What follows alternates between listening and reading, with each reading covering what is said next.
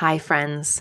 Before we dive into today's episode, I wanted to let you know that if you like what we talk about here on the Belonging Podcasts, I think you'll really love my book. It's called Root and Ritual: Timeless Ways to Connect to Land, Lineage, Community, and the Self. And it is available right now wherever books are sold. It is a beautifully illustrated guide to connecting with the earth, your ancestors, and your communities as you come home to your whole self. Though we live in a radically different looking world, the needs of our bodies and spirits are the same as the ancestors we come from. I divide this book into 4 parts: land, lineage, community, and self. And I take you on a journey for engaging more deeply with your life. I provide stories from my own life, and I share rituals, recipes, and ancestral wisdom, journal prompts to support you on your individual and unique and sacred path. You can get more info and bonuses at rootandritualbook.com and pick it up at your favorite bookstore, online, or in person. Thanks for all your support. It means the world to me.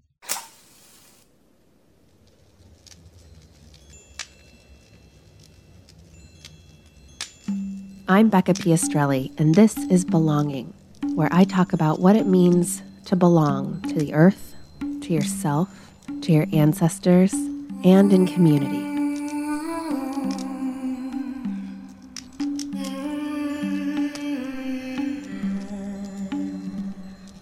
Hi, friends. Welcome back to Belonging, the podcast. It's Becca Piastrelli here.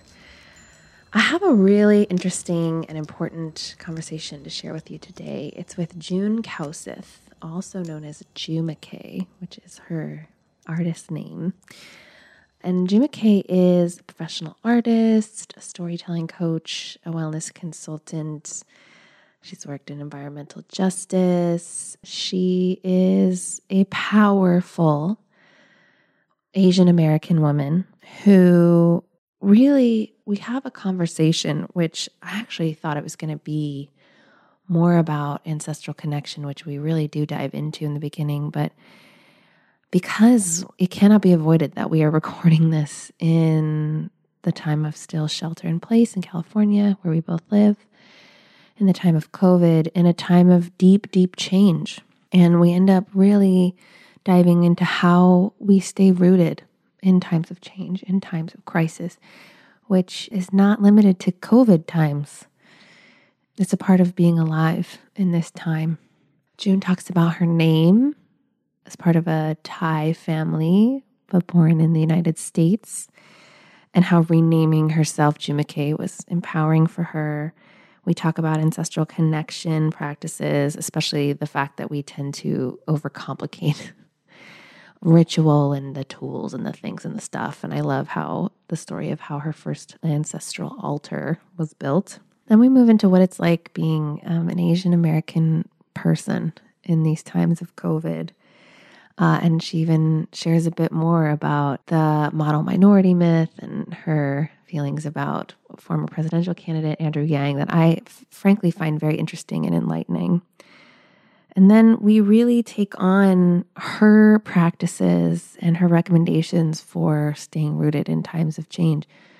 Her 3 M's feel like, whoa, put this on a sticky note. The 3 M's of movement, meditation, and morning pages. And then we really get real about releasing the need to take on the world's suffering as our own.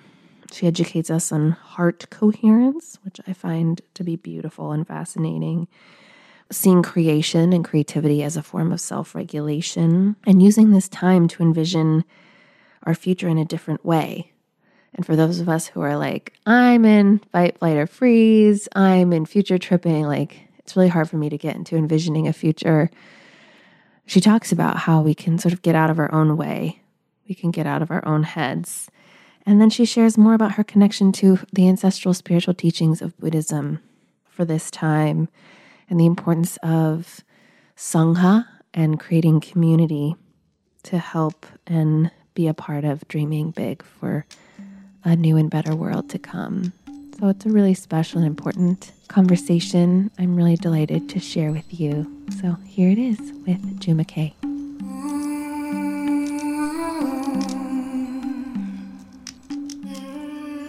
Take a breath. Man, I can't breathe as well now that I'm pregnant. No. I'm like, oh, the lungs need space. You're sharing your lungs with someone else, but what a beautiful gift to be able to breathe right now. Oof. Yeah. I know there's something about like this virus and the way it like takes breath that makes like those of us who are of healthy body to like, what if we could just breathe deeper for those who can't right now, you know, it's like a little blessing.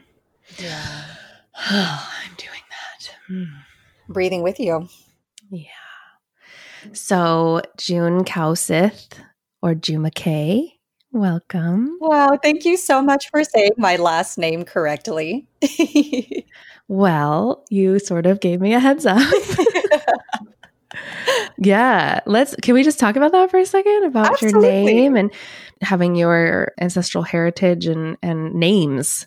Having a name that isn't like John or Sarah. You know, and what's that like? Well, June was the month I was born in. Fun fact, I have a sister named May. We're 11 years apart and it's only just us two. And yes, you will never forget our birthdays, both of our birthdays either. And so my ancestors are from Thailand, and in our culture we have a Thai name and we also have a play name. And I actually don't know most people's Thai names, but I know them by their play name. And so Juma Kay is actually my first, middle, and last name. My middle name is Marissa, in the anglicized version, at least. But if I were to say it in Thai, it would be Marisa. So it's been fun embodying that name. And I also love the name that I was born with. Yeah. So you say Juma Kay is your artist name. Yeah. So as of today, I am a storytelling coach who primarily supports women and people of color in being able to find clarity in their message and really tell their story from an embodied place. Professionally, I have a background in theater and also community organizing, working in rape crisis, until transitioning into starting my own business and really supporting people in, first and foremost, being able to reframe the stories they are telling themselves. And I credit so much of that to my artist background, because when I think back on the days where I used to spit spoken word or I would be rocking on different stages through whatever medium, I felt like it was my responsibility to be able to shift the energy of the room. There's an alchemy and there's an art to it. And I studied theater in college. One of my most influential teachers was formerly a physics major. And when I asked him why he would go from physics to theater, because they seem like they're so different, one of the most beautiful things he said that will always stand out to me when I think about how it is I show up in this work is that it's not that much different. It's just about the transference of energy. And so our responsibility as leaders and as healers is being able to shift the energy of any space that we walk in. And I feel like it's a superpower. And I feel like through returning to my spiritual practice, I've also been able to find the intersections of all of this. And it's still a journey that I'm on.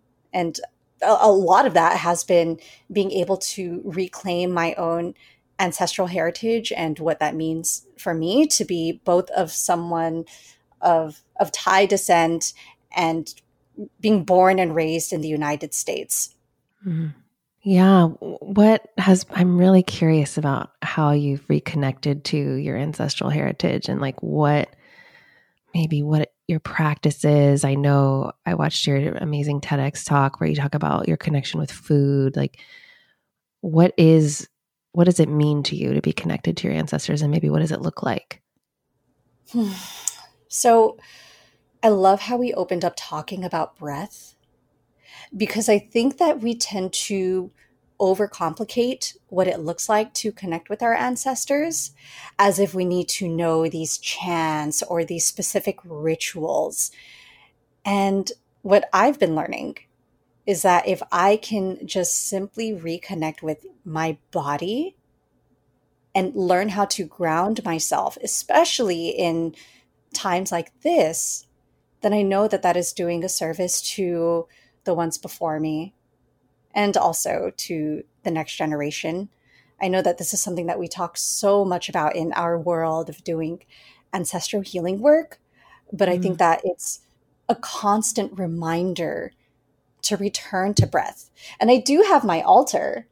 I didn't have a guidebook or anything on how to create it, but when I first started with it, literally I took Amazon cardboard boxes and put a cloth over it. And I was like, oh my Oh, gosh, this nice. is such a disgrace to my ancestors. And it More the wasn't until beginning you needed. my 30th birthday where I was like, I want to explore what it's like to have my own altar. And it was actually on New Year's Eve where I was like, fireworks are blasting, people are partying outside, and this doesn't feel like the way I want to enter into this new year. I would like to enter this next phase feeling grounded and in my body. Because in our culture, we have New Year's that lasts for 3 days to give us that time to transition, to release or reflect on the lessons learned from the previous year Mm. and hopefully apply them into the next, with the intention that we are clearing out old karma and becoming better contributors of the healing of this planet. And as I was building my altar, I called my mom, because when you don't know what you're doing, sometimes you got to call mom. And she's Mhm. like, come over. And so I went over, and I was privileged enough to grow up in the same household my whole life. And yet there's still parts of the house that I didn't explore. And she opened up the closet in this bedroom that is solely dedicated to an altar. And she had this whole set that had been collecting dust. And she's like, this is for you.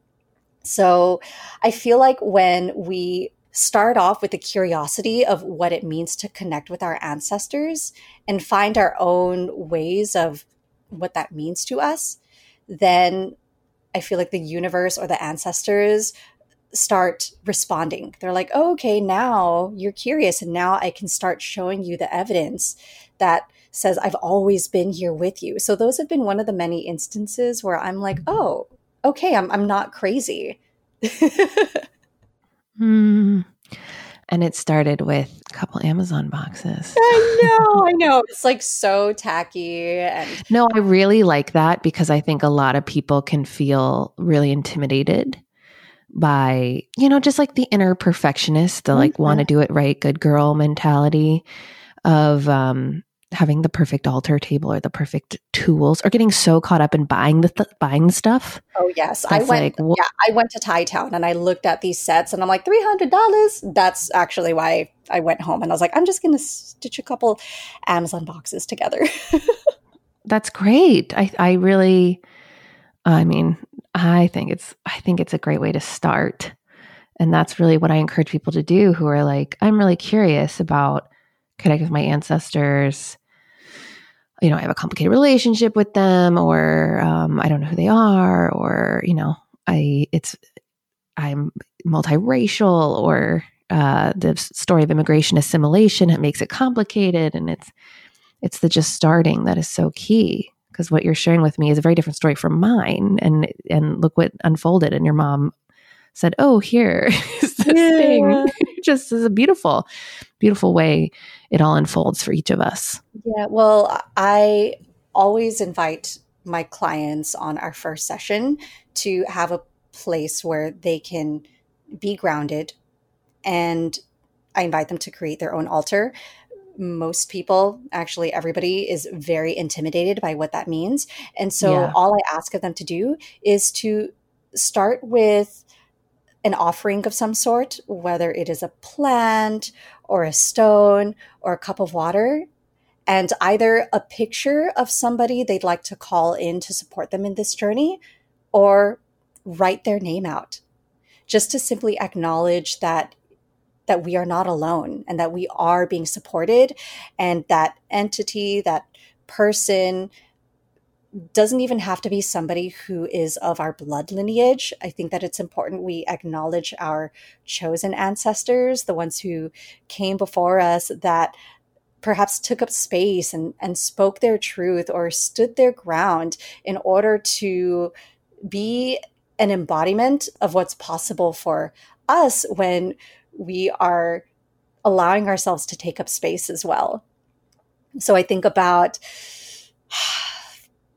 Grace Lee Boggs and Yuri Kochiyama, who were the very first embodiments of Asian American activists from the civil rights movement.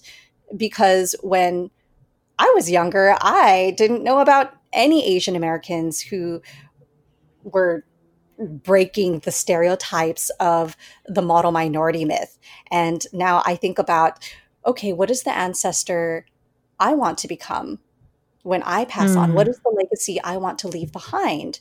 And so sometimes, if you can't think about a chosen ancestor or somebody of your blood lineage, then what would it look like to call upon your future self and place Mm. that on your altar and communicate with them, or even your inner child?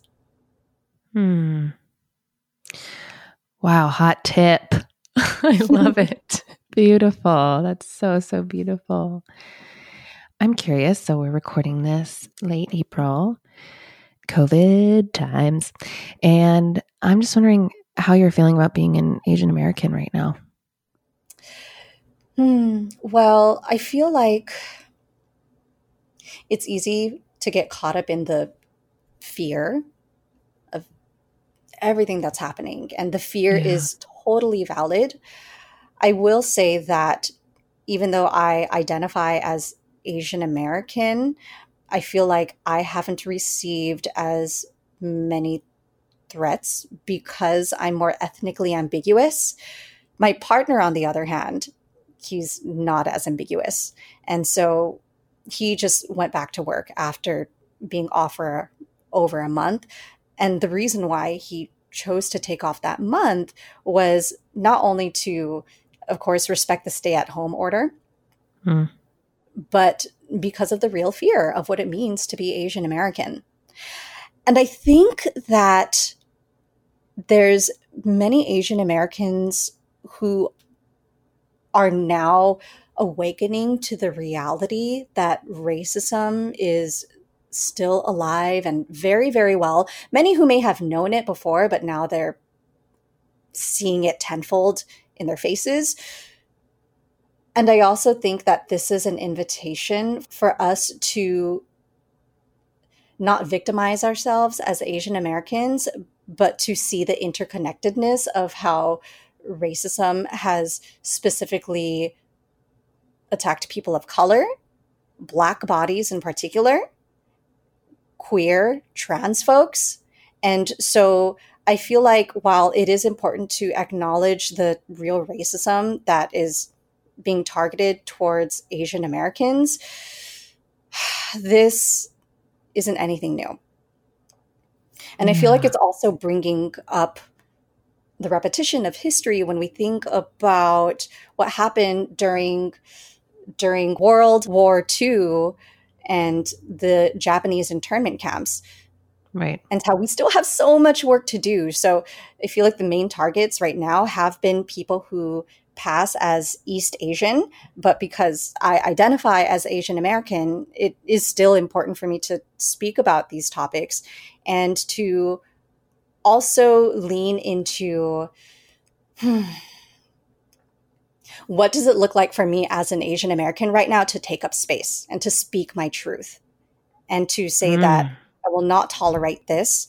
And also that we are resourceful and we are resilient and that while it's easy to lean into the fear, one of the most challenging things for me to do in this moment is to lean deeper into radical compassion. And I have a great example because there's all this debate that's been unfolding with Andrew Yang. And I will say that when he first came out, I was like, yes, Andrew is a badass. And then he came out with this harmful article that was a call to action for Asian Americans to prove their Americanness by wearing red, white, and blue, and by essentially perpetuating the model minority myth. And it was just like wrong on so many levels. And he used the Japanese Americans as an example of what it looks like to be a good citizen during World War II. And I'm just like, really? What history books have you been reading? And while all the Asian Americans I knew from like the progressive spaces were just like down with Andrew Yang, I knew he was a sellout. I was like, you know what? I still love the brother. Not because of his politics, but because I can only reflect on the lack of spaces he has had himself to heal from his own racialized trauma. Mm-hmm. And this is racism being played out, again, pitting us against each other. There was a lot of people who were just like, wow, June, I thought so much better of you. And I also observing how so many people's triggers are high right now. So how much of my truth do I actually want to speak on this issue? Mm-hmm. Or do I just return back to my practices and my embodiment?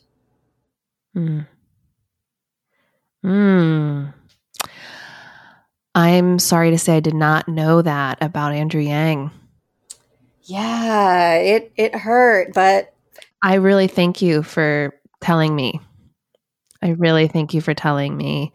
That is very interesting. And I think that's such a good point about we're in a reactive place right now, very reactive, which makes sense in a place of deep uncertainty. Yeah. And for you, and I just really hear and feel you saying like, what I'm feeling as an Asian American is like, it's time to take up space, and that's intense, but it's time. And that's a beautiful response. And also it can be a time to rest as well, and to turn off the news and to not get swept up in it, because I feel like we shouldn't have anything to prove. We shouldn't. Yeah.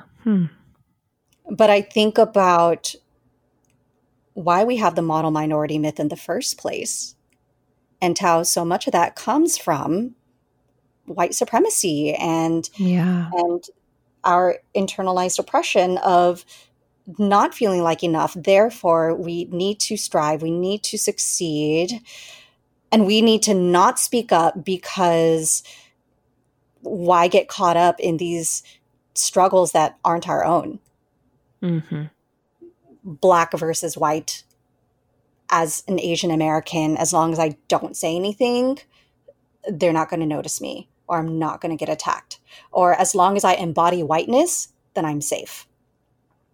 And so when I say it's time to take up space, I say that as a way to invite people to not feel like they need to be the model minority right now in order to be safe. Ooh. Yes, may it be so. Yeah, thank you for voicing that. I'd love to talk more about practices that you mentioned for keeping rooted in times of change, which is something you are really modeling and showing leadership around right now for the folks you're supporting in your greater community. And I'd love to bring our community in on this, because I physically feel in my body a collective unrootedness, like a collective reactivity, a collective fear. And I'd love to hear what you have to say about, and I think this really is taking what you're saying about taking up space as an Asian American, not embodying the model minority myth, and let's just go deeper here on like, how can we, and resting, like, how can we stay rooted and be a part of this very rapid change that has always been happening. And now it's really picking up steam, right? How we can work with these times. So, like all of us, I am also a work in progress. So I can't prescribe one particular technique to say, this is what you need to do to be grounded, because I think that it's important for people to discover what that looks like for themselves. And I think that if we're looking at it from a lens of trauma, and I by no means am an expert, but I can only share what I feel has helped me, is that it's important to assess whether we are in our hyper or our hypoarousal, if we're in anxiousness and fear, or if we are in complete dissociation and sadness. And there's nothing wrong with any of those feelings. It's just a compass that our body is asking us to pay attention to, and to also be mindful as to not react to it in a way that makes us feel any less than.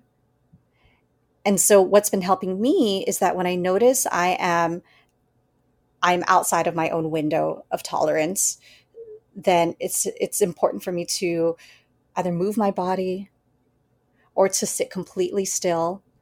It looks different every single day. Before I got on this call, I was feeling anxious and I was trying to meditate, and I'm just like, this isn't happening right now. So I put on a track and I just started dancing around my apartment. And then I sat down and I'm like, okay, I'm ready now. Let this be fun. Let this feel like an opportunity for me to reconnect with a beautiful soul where we're sharing a cup of tea, and let me not take myself so seriously right now. Mm-hmm. And I've also been journaling a lot. I think about, what is the legacy I want to leave behind, and how is that going to be documented? And sometimes when I write, it just feels like a rant and nothing good is coming out of it. But then I'll look back on it maybe 3, 4, 5 months from today, 5 years from today, to see how wise I was at that time or how much growth I've experienced. So I like to use the 3 M's, which is movement, meditation, and morning pages. You can do one, you can do all 3.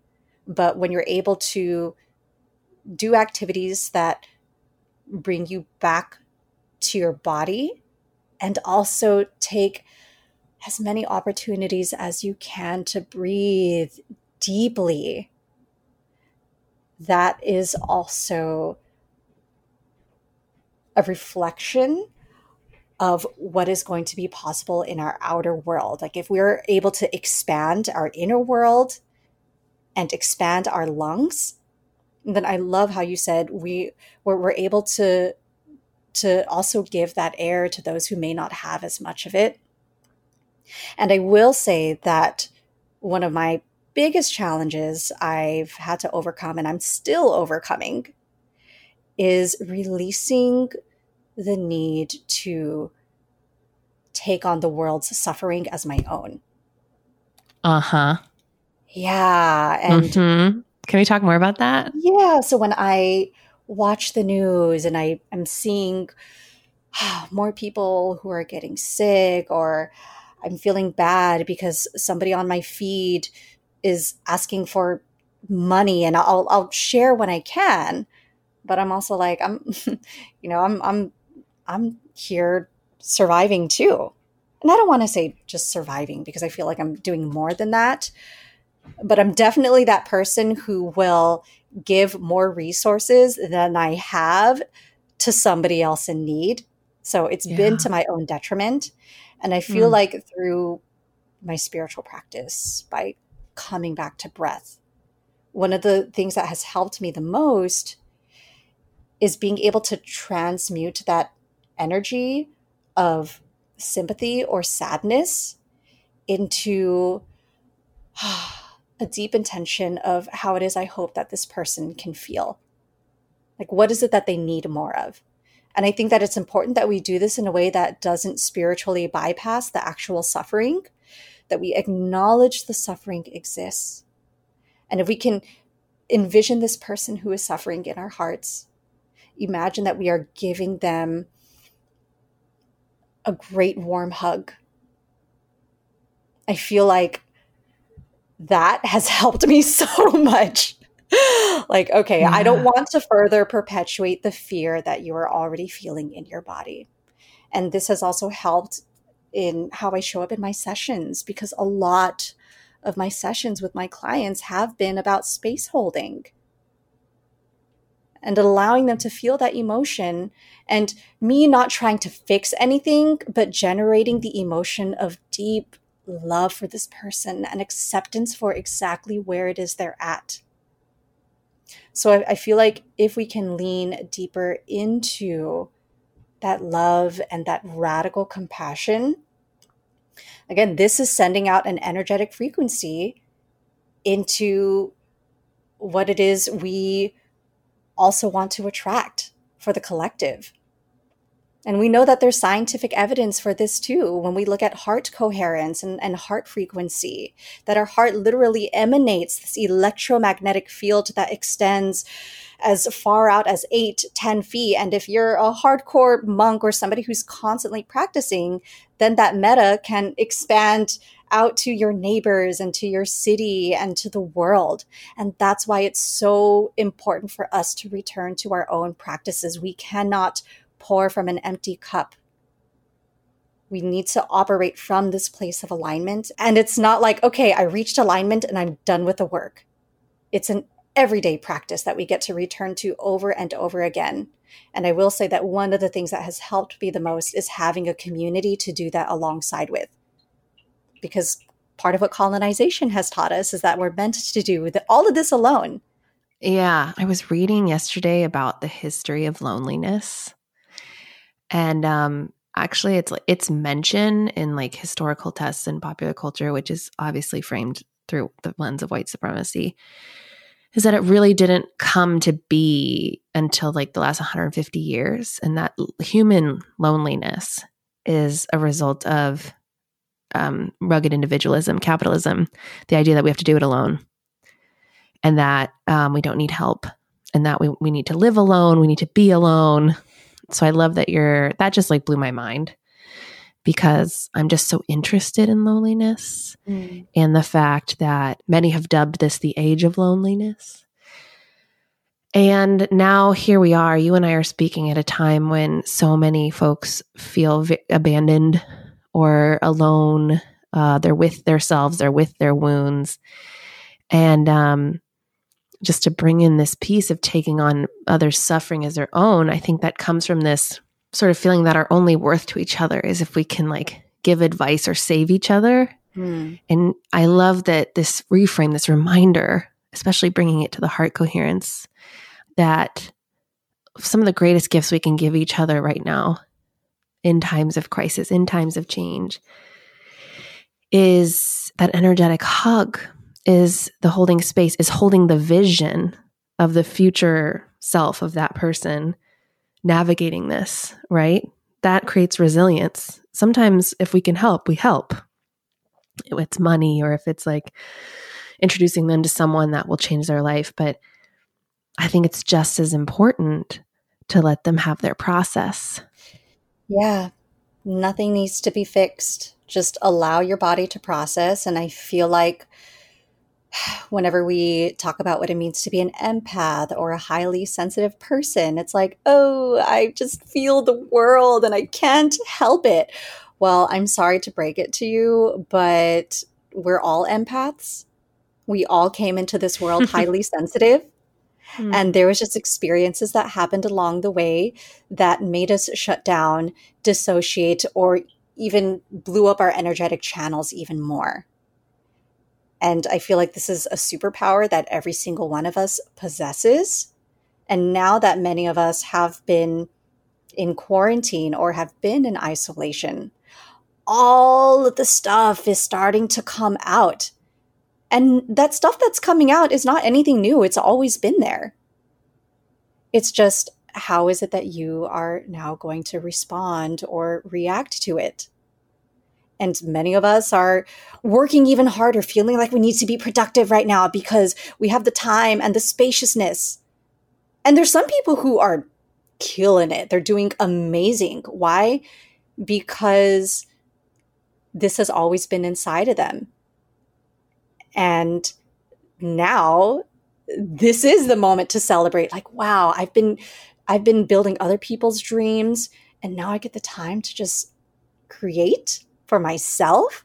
And I think it's important for people to know that you don't have to create with the intention that you're going to start a business or produce your next best-selling album. I think that it's important to create without an attachment to an outcome.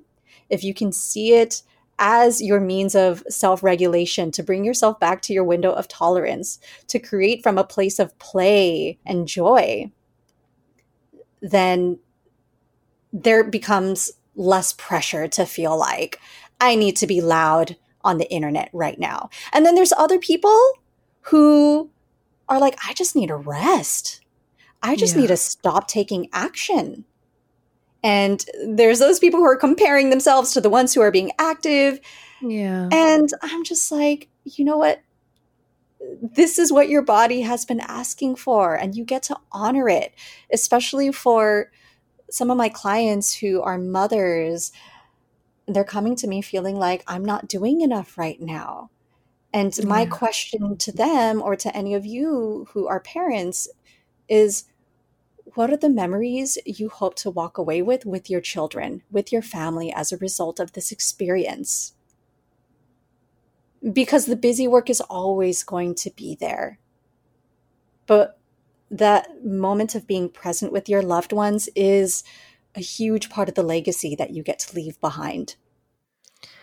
I totally struggle with this. It's so interesting as someone who is navigating this pregnant. Like, I'm already sleeping so much. Like, it started in January for me, where it was just like, oh, I think my experience of growing this baby is going to be like one of deep rest, one that makes me very uncomfortable because capitalism is strong in me, and, productivity equaling my worth. Like, that's always something I'm working internally. I don't know if it'll ever leave me, maybe someday. So it's been so interesting to navigate this experience. And you just really helped me just now when you framed it to, the beloved parents out there about what memories do you want to walk away from this time. And I'm thinking about it from like this perspective of, do I want to look back at this time and be thinking like, will I really look back and be like, well, I didn't work hard enough while I was pregnant, like, yeah, that's an interesting thing to navigate, and some people have to work right now. And I acknowledge that. And the system is unfair. I acknowledge that. And they tend to have, they tend to be Black and brown bodies. And I acknowledge that. And then for those of us who are not in that position, I really appreciate you bringing in legacy. I love that you keep bringing that in. It's so important to me too. It really it sort of gets me out of like an ego-y place. It gets me out of, an unhealthy relationship to workplace. It gets me into a long-term vision, and not just like 100 years, but like deep time, like the spirals of time. Like, what legacy am I leaving? And what is the legacy of this time for me and for each other? Yeah, I think it's safe to say that nobody knows what the heck is going to happen next. Yeah. But if we can use this time to imagine and envision what this future could look like, no matter how far out it seems, then I truly believe we can actually get closer to that. we need to have a vision. We need to have something to strive for. If it's world peace, then let that be your vision. It may not happen in your lifetime, but the work you are doing in this lifetime will ripple out into the next ones. And it's a cycle, because the next generation also gets to do their own work and their rediscovery. For those of us who are listening, who are like, I'm having a hard time getting into the visioning part. I'm so short term. I'm so in the now, or the way I'm visioning is future tripping. Like it's all anxiety. Like, what do you say to those of us who are like, oh yeah, I would really love to get in on envisioning a different, better world. Like, how do we do that? It's a beautiful question, because I go back and forth too of maybe this is too idealistic and optimistic. And back when I was facilitating workshops with social justice organizations, and I would ask them this question of what they wanted their future to look like, there were some people who drew pictures of burning cop cars or buildings crumbling. And then it's like, okay, well, but then what happens after that? Right. So that's important. Yeah. And I think what I would invite people to do is to revisit your inner child. And if you can, and like, especially if you have children, because I hear this a lot from my clients who are parents, that their children remind them of what it feels like to play again. Mm-hmm. And so even if you're having a difficult time of being able to envision what the future can look like, what is one activity you have not done in a long time that brings you back to that inner child? And I feel like it's a big stretch for many of us who have been operating from the neck up. And so sometimes it could just be as basic as turning on a song that gets you moving your body, or being able to scribble and to just do activities that get you out of your head. And of course, I could send you so many guided meditations to help you visualize that. There is no one right way. Yeah. But I also feel like being a part of a community that can help expand what this future could potentially look like can help us get out of our own way. And part of my own reclamation process has been returning to the Buddhist practices that I grew up with. When I was a child, I did it because I was supposed to, and I didn't know what any of the chants meant. I still don't know what a lot of them mean. Yeah, but they bring you comfort. Well, don't they? I feel like I grew up with karma being used as an excuse as to why situations were the way they were. Or my mom would always say, oh, I'm suffering in this lifetime because of my last lifetime's karma, and so I'm paying it off now.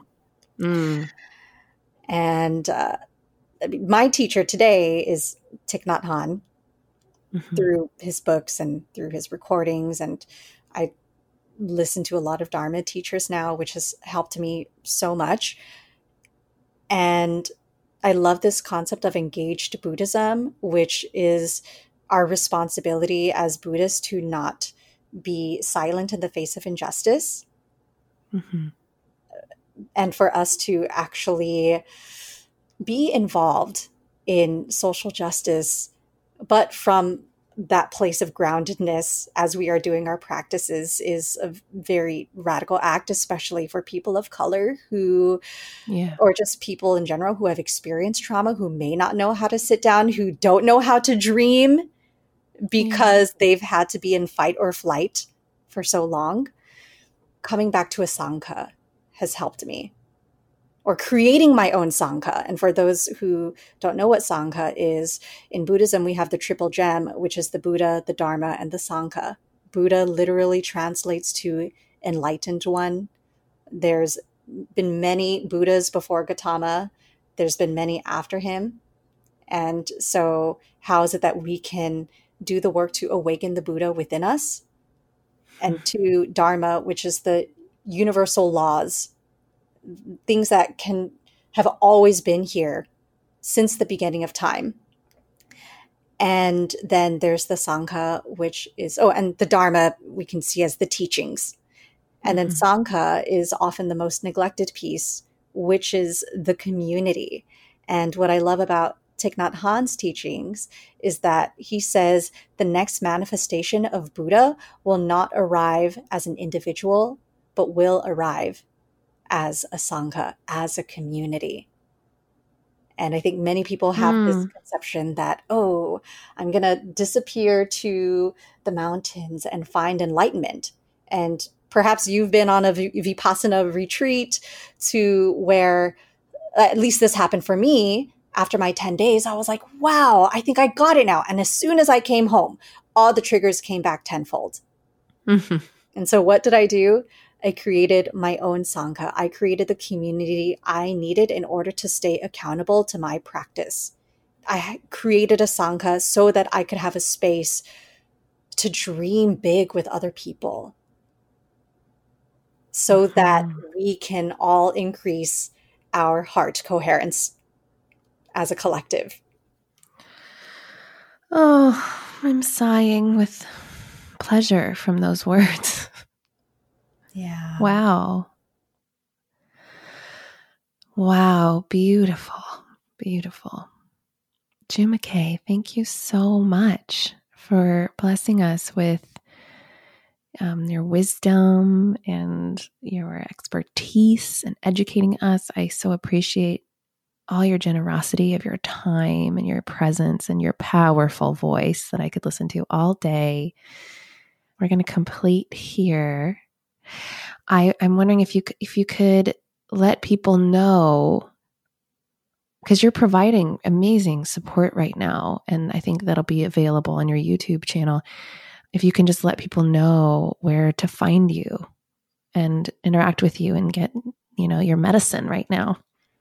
So one of the ways that I have been playing ever since the stay-at-home order was announced is by producing this series where I'm going live almost every day with somebody in the field of coaching, wellness, or the arts about what it is or what they aren't doing to stay rooted in these times of change. And it's brought me so much joy. I've honestly been creating it without an attachment to an outcome. I've learned a lot about technology, by the way. But it's honestly just been so much fun for me to be able to have these conversations, these real-time conversations, to lift the veil of what it looks like for us as leaders and as healers right now, because we're going through our own work too. And I think that if we can talk more about that, it normalizes how it is anybody might be feeling right now. That not all of us have it together, but we can figure it out along the way. So if you are interested in hearing these wonderful conversations of what it is we're doing to stay rooted and what is it we're learning to release, then you can go to www.yourstorymedicine.com. And from there, you'll get an invitation to join the private Facebook group. And if Facebook is not your thing, I am going to be repurposing it into YouTube videos as well as a podcast. So find me there, yourstorymedicine.com. Also on Instagram at JumaK. I'm not going to spell it for you, but if you they're seeing it right now in their feed. They know. Great. They're good. And I would just love to connect. And if any of what I shared resonates with you, it brings me so much joy to also know who is benefiting from this on the other end, because again, this is an opportunity for all of us to increase our heart frequencies and just be real with each other. Yeah. Oh, awesome. Thank you so much. Thank you so, so much for just everything you shared today. I feel like very much shifted in all the right ways. So I'm grateful to you, and all that you shared with us. Thank you. And I am so excited for this ancestor you are bringing into the world. And my deepest, highest intention for you is to lean into that rest and know that that is one of the biggest contributions that you can give right now, and that that is more than enough, because it's also an invitation for the rest of us to rest. Thank you for that. Thank you so much for joining me. I know your time is sacred, and the fact that you spent it with me talking about belonging means a lot. If you want to access show notes or links to old episodes, check out belongingpodcast.com. And if you know a friend who could really benefit from listening to this episode, share it with them. I'll talk to you soon.